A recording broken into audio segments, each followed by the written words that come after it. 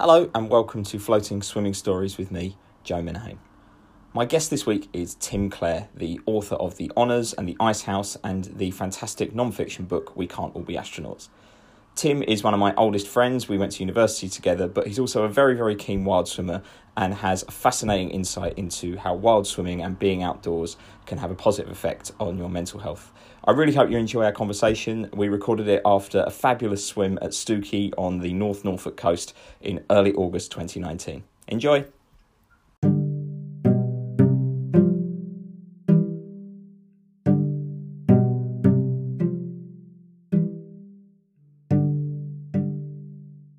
We've just been for a lovely swim at Stookie on a sandbar. I'm with Tim Clare, my old pal, author, wild swimmer, fan of Stookie.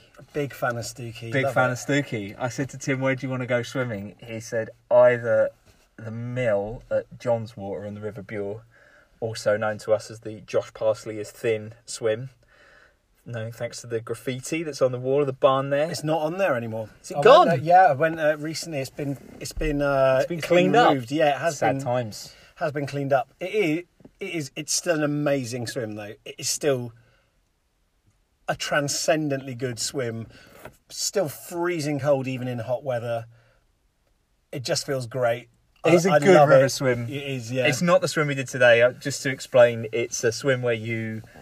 Basically, it's like the water comes under for a mill race, doesn't it, in the River Bure, and it's just this really wide pool that's all churned up, and you can walk in on a lovely beach, and then you can just basically do a big circuit, just push down the river, and then just wade back. Yeah, you can swim and climb into the mill race and then dive off it if you want. Oh, it's so a great. Dream. I've done it twice, once in winter, once in summer. But we've done that so one good. before. So, and we when you said you hadn't done Stookie, I was like, well, we're definitely 100% going to Stookie. And it was 100% the right choice, even though we did get a little bit freaked by 3 seals. Yeah, it was. Yeah, that was not what I was. Last time I was here, there weren't any, and well, there were, but they were all basking in the sun. This time, so like a seal has never been aggressive towards me. I've never had any reason to fear seals, but there was one that, as we started wading into the water, was keeping its eye on us and like watching, and it kept ducking under and then popping back up, and I just got a bit sort of vigilant back, but then while it was doing that, it turned out that one was that was a plant, that was a dummy, that was supposed to be drawing our attention. And there was another one that had been slowly swimming closer and closer, and as you were swimming about, it suddenly popped up 10 foot away from me, and I went, ah! It was like, I don't know if you ever played the arcade game Shinobi in the 1980s, but there's like a sub-game where like ninjas are slowly like jumping closer and closer to you, and you've got to take them all out before it pops up right in front of you. And it felt like that bit where the ninja pops up in front of you and you failed. Except on a very, very beautiful sun-drenched beach in North Norfolk. Yeah. Not in an arcade game. I have to say, this place is absolutely spectacular. I mean, I know this bit of coast fairly well from when we went to university up here, and we swam at Holcombe and Burnham over East Staithe together when I was researching floating. But this is something else. So if you've never been to Stookie, you basically come out, you emerge through some broadleaf woodland onto mud flats and marshes, and then you work your way over a few bridges, and then you pretty much have to, if you want to get to the sea, you have to wade through some channels, and like you need to be either barefoot or wearing the right footwear to get out there, and it takes a while. It's like a good hour's walk to get to the water. But that secret beach stroke sandbar is something else, because the only other humans that are close by are the pilots flying above you in their Harrier jump jets. So they're probably not even Harrier jump jets anymore. I don't even think they're a thing. But the only other things that were around us were seals and what I'm pretty certain were Arctic terns. I think I saw a marsh harrier. There were oyster catchers, lots of seagulls. It was absolutely spectacular, and the water was so warm and so salty. Yeah, it was like it makes you work for it, right? And I don't want to I don't know, like as all wild swims like involve like a little bit of faff, a little bit of prep. There's almost none that don't, and you sort of learn after a while to try and enjoy that, because if you didn't, you'd just go, this is a ball ache. Why aren't I? Yeah, why just am I at doing a public this? Yeah. swimming bath or whatever? So you go and do it, and it takes a little walk. And I sort of prepped you a little bit with this idea it was going to take a while to get there, but it does take a long time, and you go through salt marshes, and then there was bits of sort of like shell middens and like and then A lot of samphire. yeah, so I collected samphire in my shoes impromptu on the way back.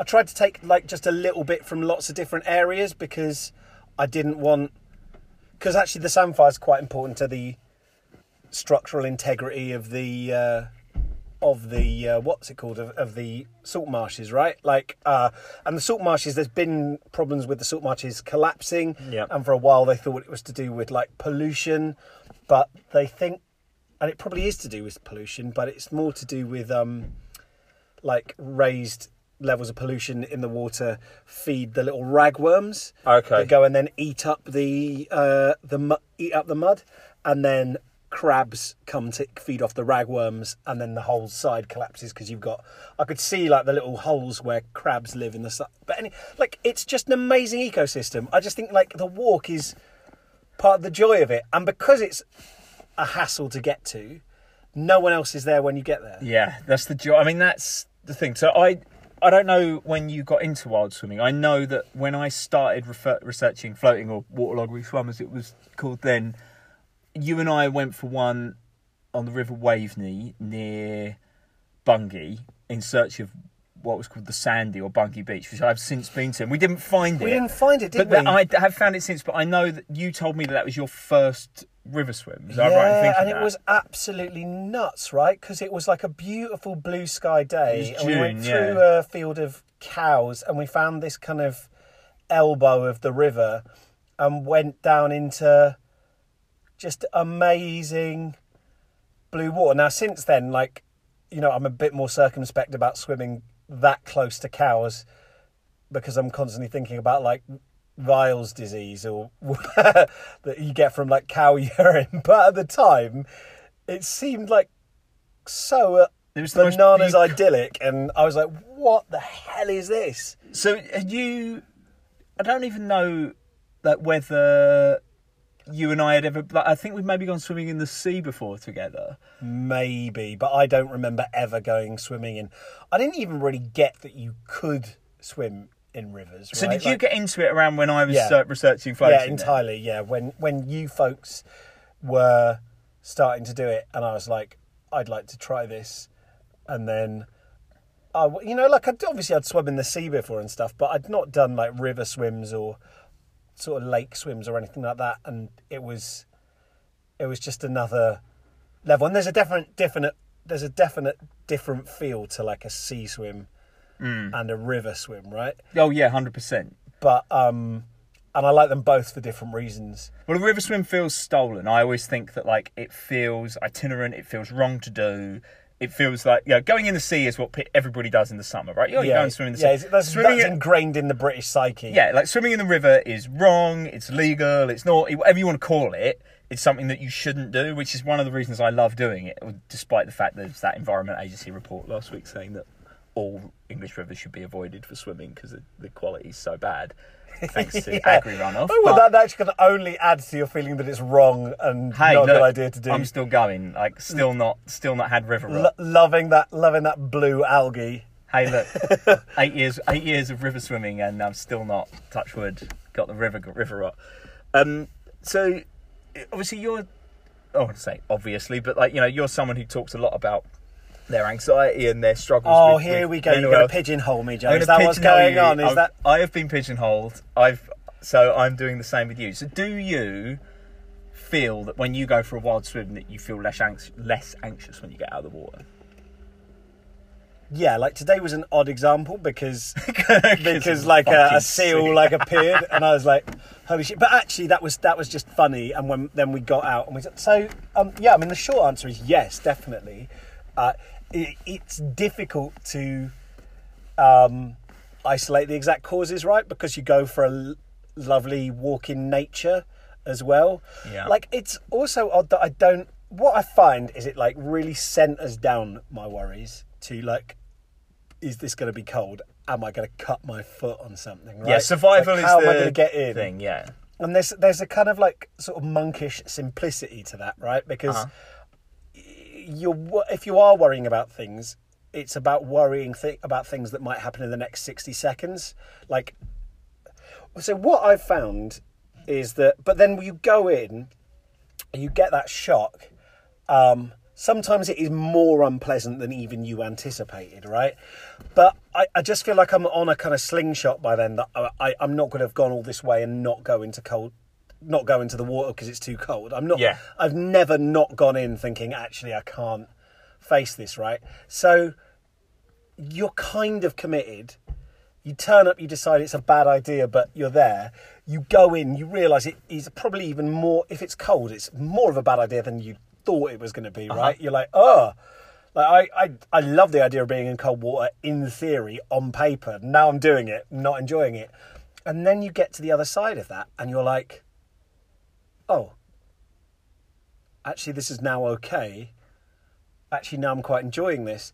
Or like today, the water is just lovely and the most sort of like unhardy, anti-wild swimming, sort of coddled, sort of outdoorophobe would have really enjoyed it, right? It was just really nice. I didn't use my towel. I didn't have to. I just got out, walked around and I dried off. Yeah, there's enough hot. of a breeze and it's warm enough. And the water was really nice. Yeah. There was no kind of like, oh, I've got to psych myself up to go in. Yeah. It was just all nice. But even on those days when it's been freezing cold, when I've gone and done like South Coast swims where I've been walking to the sea and I've stepped on a puddle and it's had sheet ice across that has cracked under my foot. Even when I've got in that cold, it feels so good afterwards. Like the endorphin, well, I'm assuming, I'm not going to like get into neuroscience that I don't fully understand, but the endorphin rush, that feeling afterwards of just like getting this high feeling. Well, it lasts for longer, doesn't it? Like I think we were talking about this earlier. Like I love swimming in the summer. It's wonderful. It's what I want to do all the time. But I think there's something about those cold months where it's harder earned. Like getting in is a challenge, right? And you don't need to go in for very long. But the burn that you get off of it, like that dopamine high, the endorphin rush, lasts for so much longer. Like it feels like you come up twice. So like you come up after you get out, but then like a few hours later, you'll just have another little hit of it. It stays. I find it stays with me for longer. You sleep, yeah. You sleep really well. I mean, like my ideal sort of swim scenario, if I had my druthers, would be some scenario where there was like a warm, a sort of like tepid pool, and then somewhere freezing cold to get that initial hit. Like I want to swim in sort of nice-ish water, but I want something to give me that bit of pain, that like little bit of like suffering. I think there's. I mean, having said that, I took you today. I knew it wasn't going to be cold. I knew it's like one of the mildest swims, and for me, like part of the pleasure of it is the environment, like the amazing ecosystems, the bird life, and these are all things that I did not give a flying flip about before I started doing wild swimming. And then I think probably as I've got older as well, but I was like, oh, I can really appreciate and enjoy this.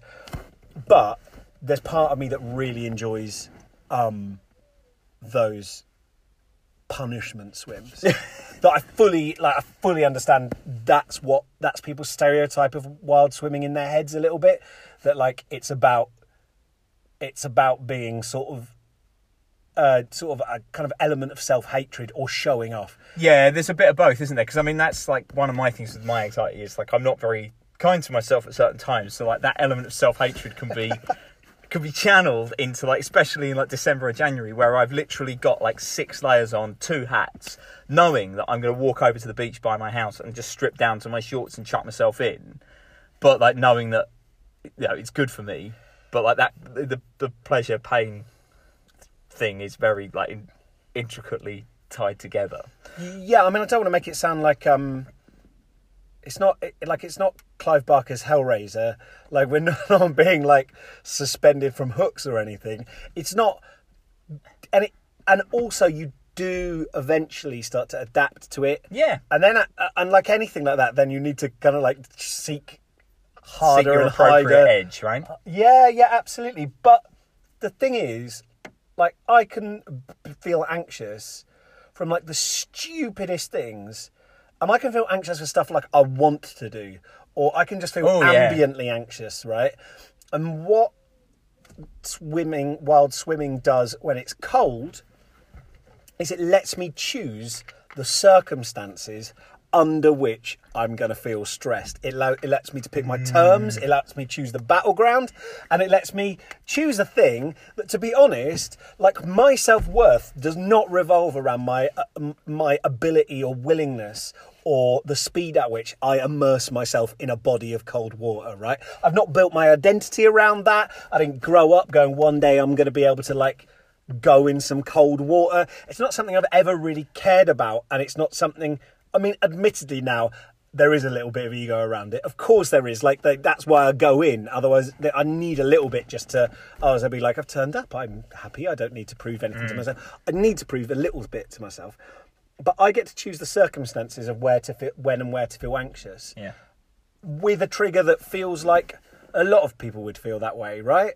And then I get to go and face it. And I know from experience that facing it is not going to result in anything bad except that initial shock. And it's going to, and beyond that, through that frigging wall of fire, is paradise, you know? Yeah, it's a sense of peace. So my friend Jenny always says that, like, you never regret a swim. I never ever have. That you never do. There'll be have. circumstances where, like, you're sitting in the car and it'll be lashing it with rain, or you'll be walking and it's chucking, and you're like, are we really going to do this? And, like, we've come this far. I preemptively regret it. I definitely, like, turn up and go, this was a bad idea. Oh. But it never is. I mean, I know I can think of one particular swim with a mutual friend of ours walking along Brighton seafront in November, like, absolutely raging wind. And I was like, why are we doing this? And we both just chucked ourselves in and had a jolly old time of it, and we both felt great afterwards. But yeah, at the time, like, the preemptive regret was strong, but that quickly faded away. Like, once we were in, and then getting barrel rolled and then chucked out again. But it's amazing, and I feel like this one at Stookie, what it does do is, although it doesn't have the pain of like actual physical cold, I think probably even in winter it's still quite mild. It's always fairly mild up here just because the water's fairly shallow, right? Yeah, and there's like little sandbars and little bits where it's kind of like impulse. What I would say is it kind of mirrors that through the actual distance you have to walk. There's definitely a point during the journey where you were like, should we just stop here? Like, I still don't feel like I'm any closer to the sea. Should we go back? And then you have to literally walk. You have to wade through a channel, and then you emerge, and you've been walking through mud, you've been walking through scrub, you've been walking over like shells, you've been trudging, and then you move through this channel where you might have to go up to your waist, and you emerge on this perfect like sandbar, the colour of like a rich tea biscuit. Yeah. No footprints on it. Sunlight, like, dappling these sort of like cobalt blue channels filtering into the sea. It's crazy. It does, and I think I love the fact that because the weather moves so fast here, because it's always windy, and it's not particularly windy today, but there's enough of a breeze that the cloud cover's changing, so the sunlight shifts into different directions, and you get, like, you know, you'll have the church lit up one way, then you'll have the spit lit up another way, you have the colony of seals lit up. There was crazy bits of just like pillars of light, but illuminating different points. You were saying you made this point, and I hadn't actually ever really considered this, like, considering I've written a book about this, maybe I should have, that perhaps it isn't just the water and the swim itself that is doing the work of, you know, lowering your stress levels. Is it the fact that you're spending time in nature how much is that playing into it? Like obviously, like today's a fairly extreme example. I wouldn't normally spend an hour walking to a swim and then back. Like generally, I'll go for a swim and it'll be fairly quick to get to the water.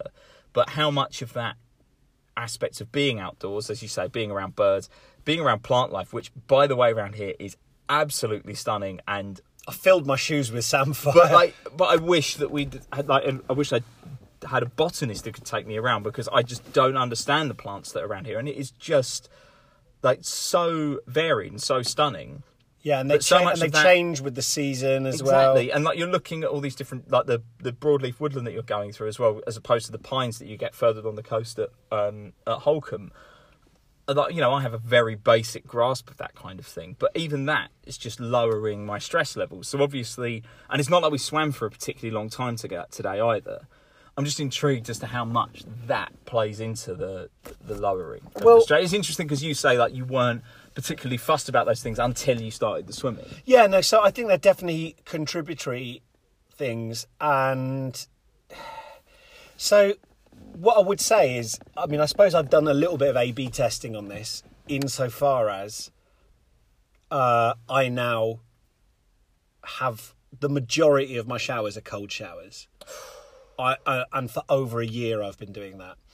I worked up from having it 10 seconds of cold shower at the end of a shower to now I go in, like last night I went in 3 minutes. Whoa. And starts off cold, and I and it's easier this time of year in the summer where it's baking than it is, and it's easier in my house where even the coldest water is relatively warm compared to when I was like in Finland and I had a cold shower and I was like, yikes, this is like, this has come straight from the glacier.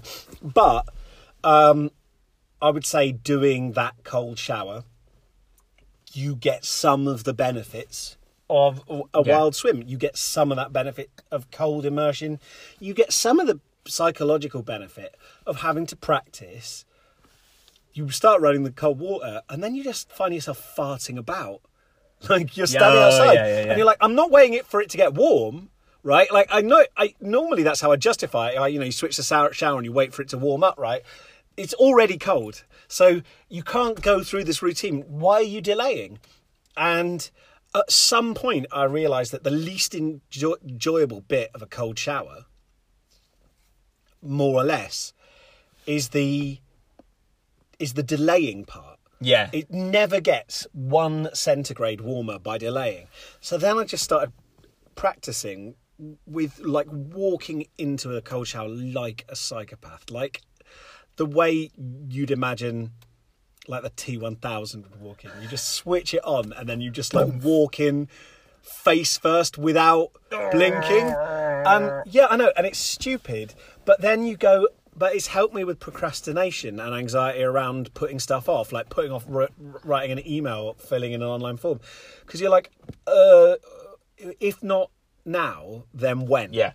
Like, and the answer has been, and I know this kind of shades into douche bro science. I know this shades into, I'm an entrepreneur, and actually the only thing you need to know in business is how to walk into a cold shower. You don't need to know about doing tax returns or balancing books. It's all about attitude. And if your business fails, that's actually a reflection of your character. Like, no, I understand all that, and I hate all that. And since I started taking cold showers, I then go on YouTube and put in cold showers and realise it was just entirely douchebags doing it. And I was like, ugh.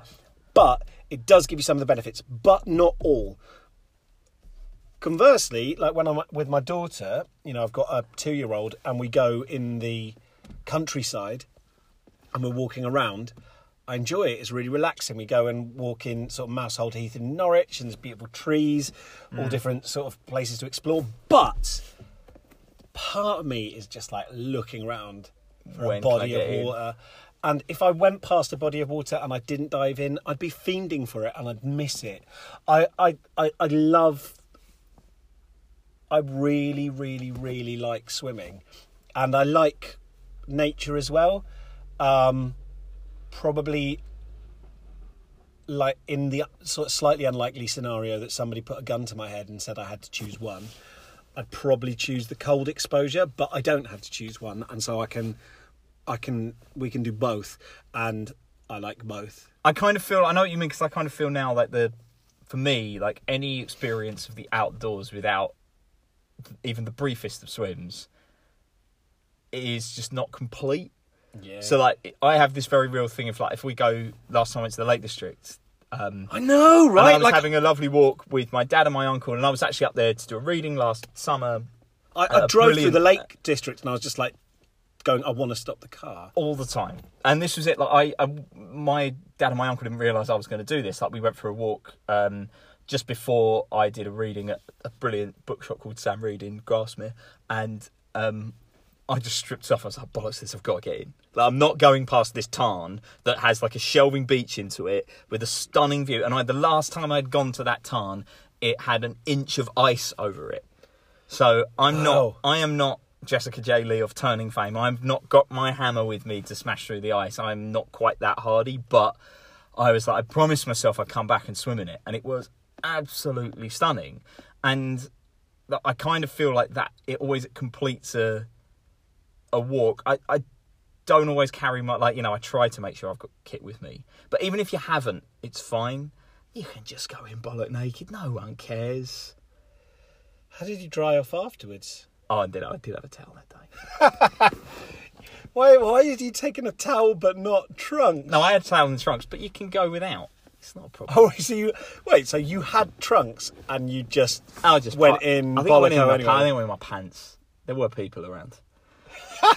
What I'm saying is, I've talked myself into a hole here. What I'm saying is you can go in without, and I don't think people really mind. I do know of a guy who swims at for the Brighton Sea Swimming Club who goes in, walks down to the water with his shorts and takes them off, gets in. But he was a friend of mine was saying that he'd swum to one of the boys, swum back, but like swimming back, it was against the current and it took him ages, and he obviously couldn't then just get out and walk along the beach. all he had on were his neoprene shoes and his swimming hat. So I mean, it's a sight for sore eyes if you're not on the naturist beach, I suppose. But I want to talk to you about Finland. So your wife is half Finnish, am I right in thinking Yes. that? So you go to Finland every year, right? Yeah, we have been, yeah. And you go swimming there when you go there, right? Yeah.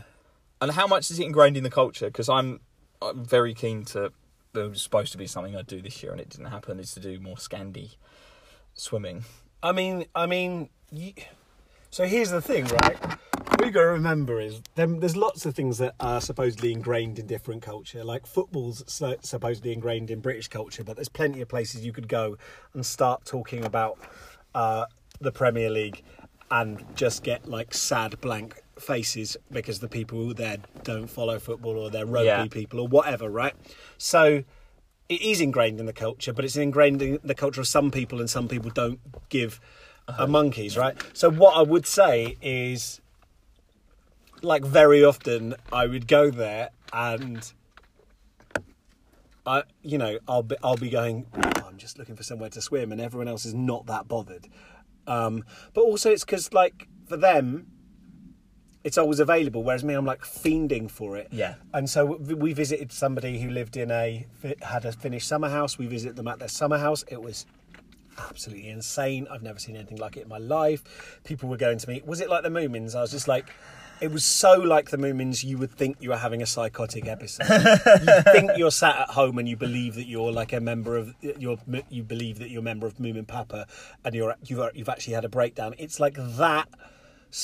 Like Technicolor, wildflower meadows, pine trees, and then you follow it down. There's like a little summer house, like a little sort of gazebo, and then a platform going down into this lake, huge flat lake with trees sort of everywhere you look, and wild blueberries that you can pick and eat.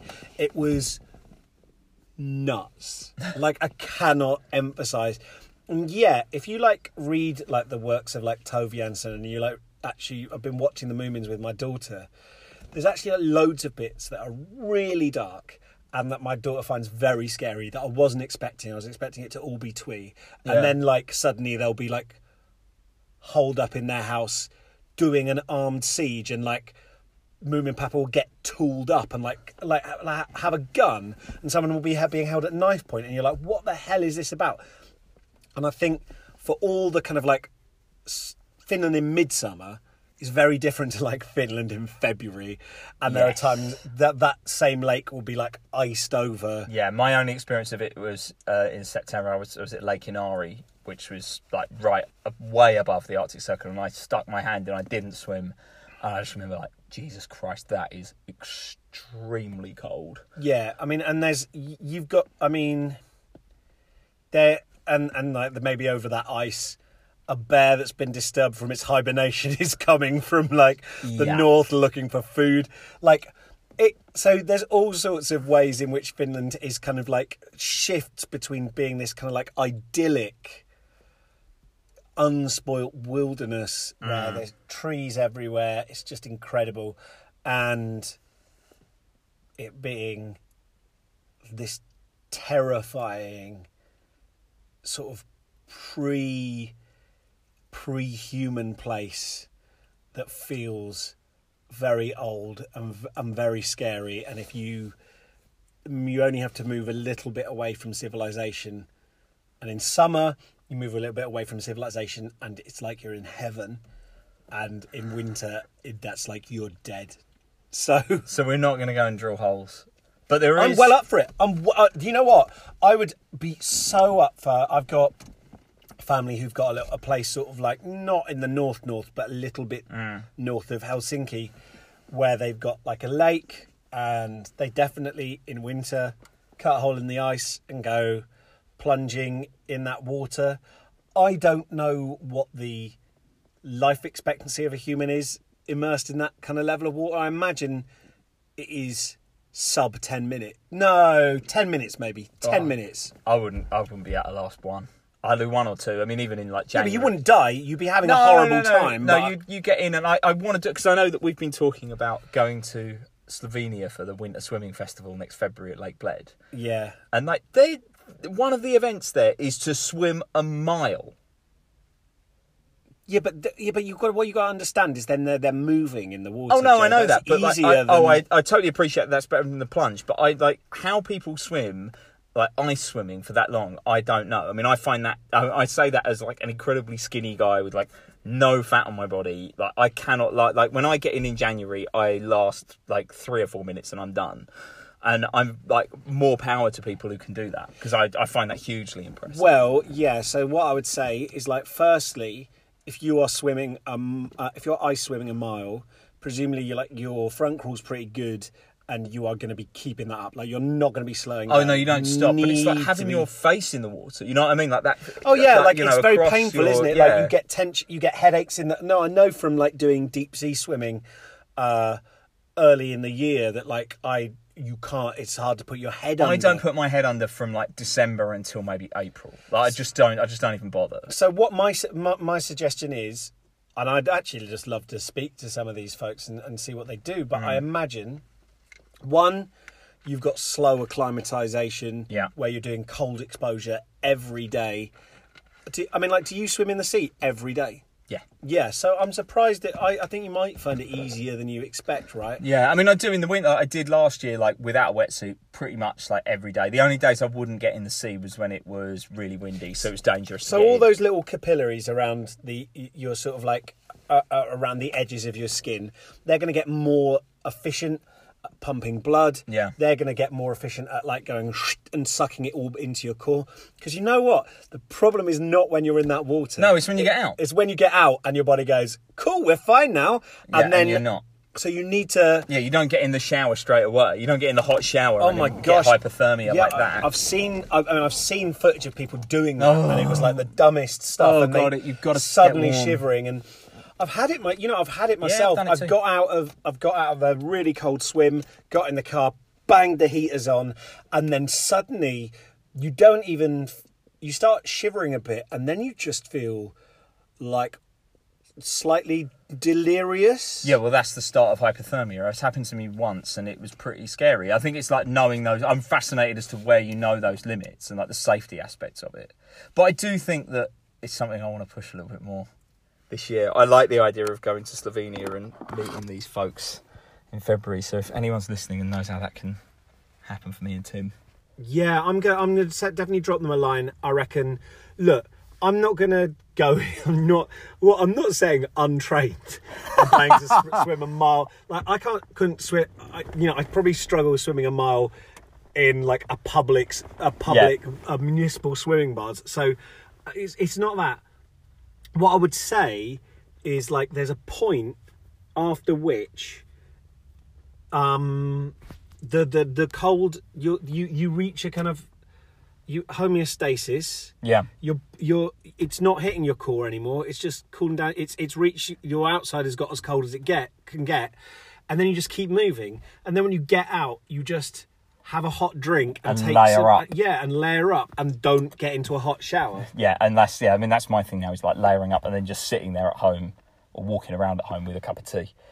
Oh, well, Tim, I'm delighted. That was A, an amazing swim, and B, a brilliant chat. And I just watched the Red Admiral land. I know, isn't it there. Look at that. Stunning. Oh, it's gorgeous. Well, thank you so much, mate. That was so enlightening. And wow, what a dip. Yeah, cheers, Joe. Enjoyed it.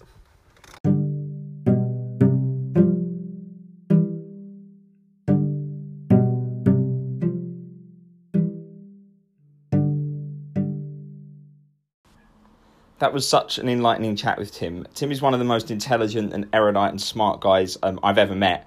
And the way he talks about mental health is just so fascinating. And the way he talks about wild swimming really, really resonates with me. I hadn't actually realised that the two of us had started swimming together at the same time and that I'd sort of introduced him to it until we got onto that during our chat. I really hope you can join me again for another chat with another wild swimmer. There'll be more episodes coming over the summer. But until then, thanks very much for listening.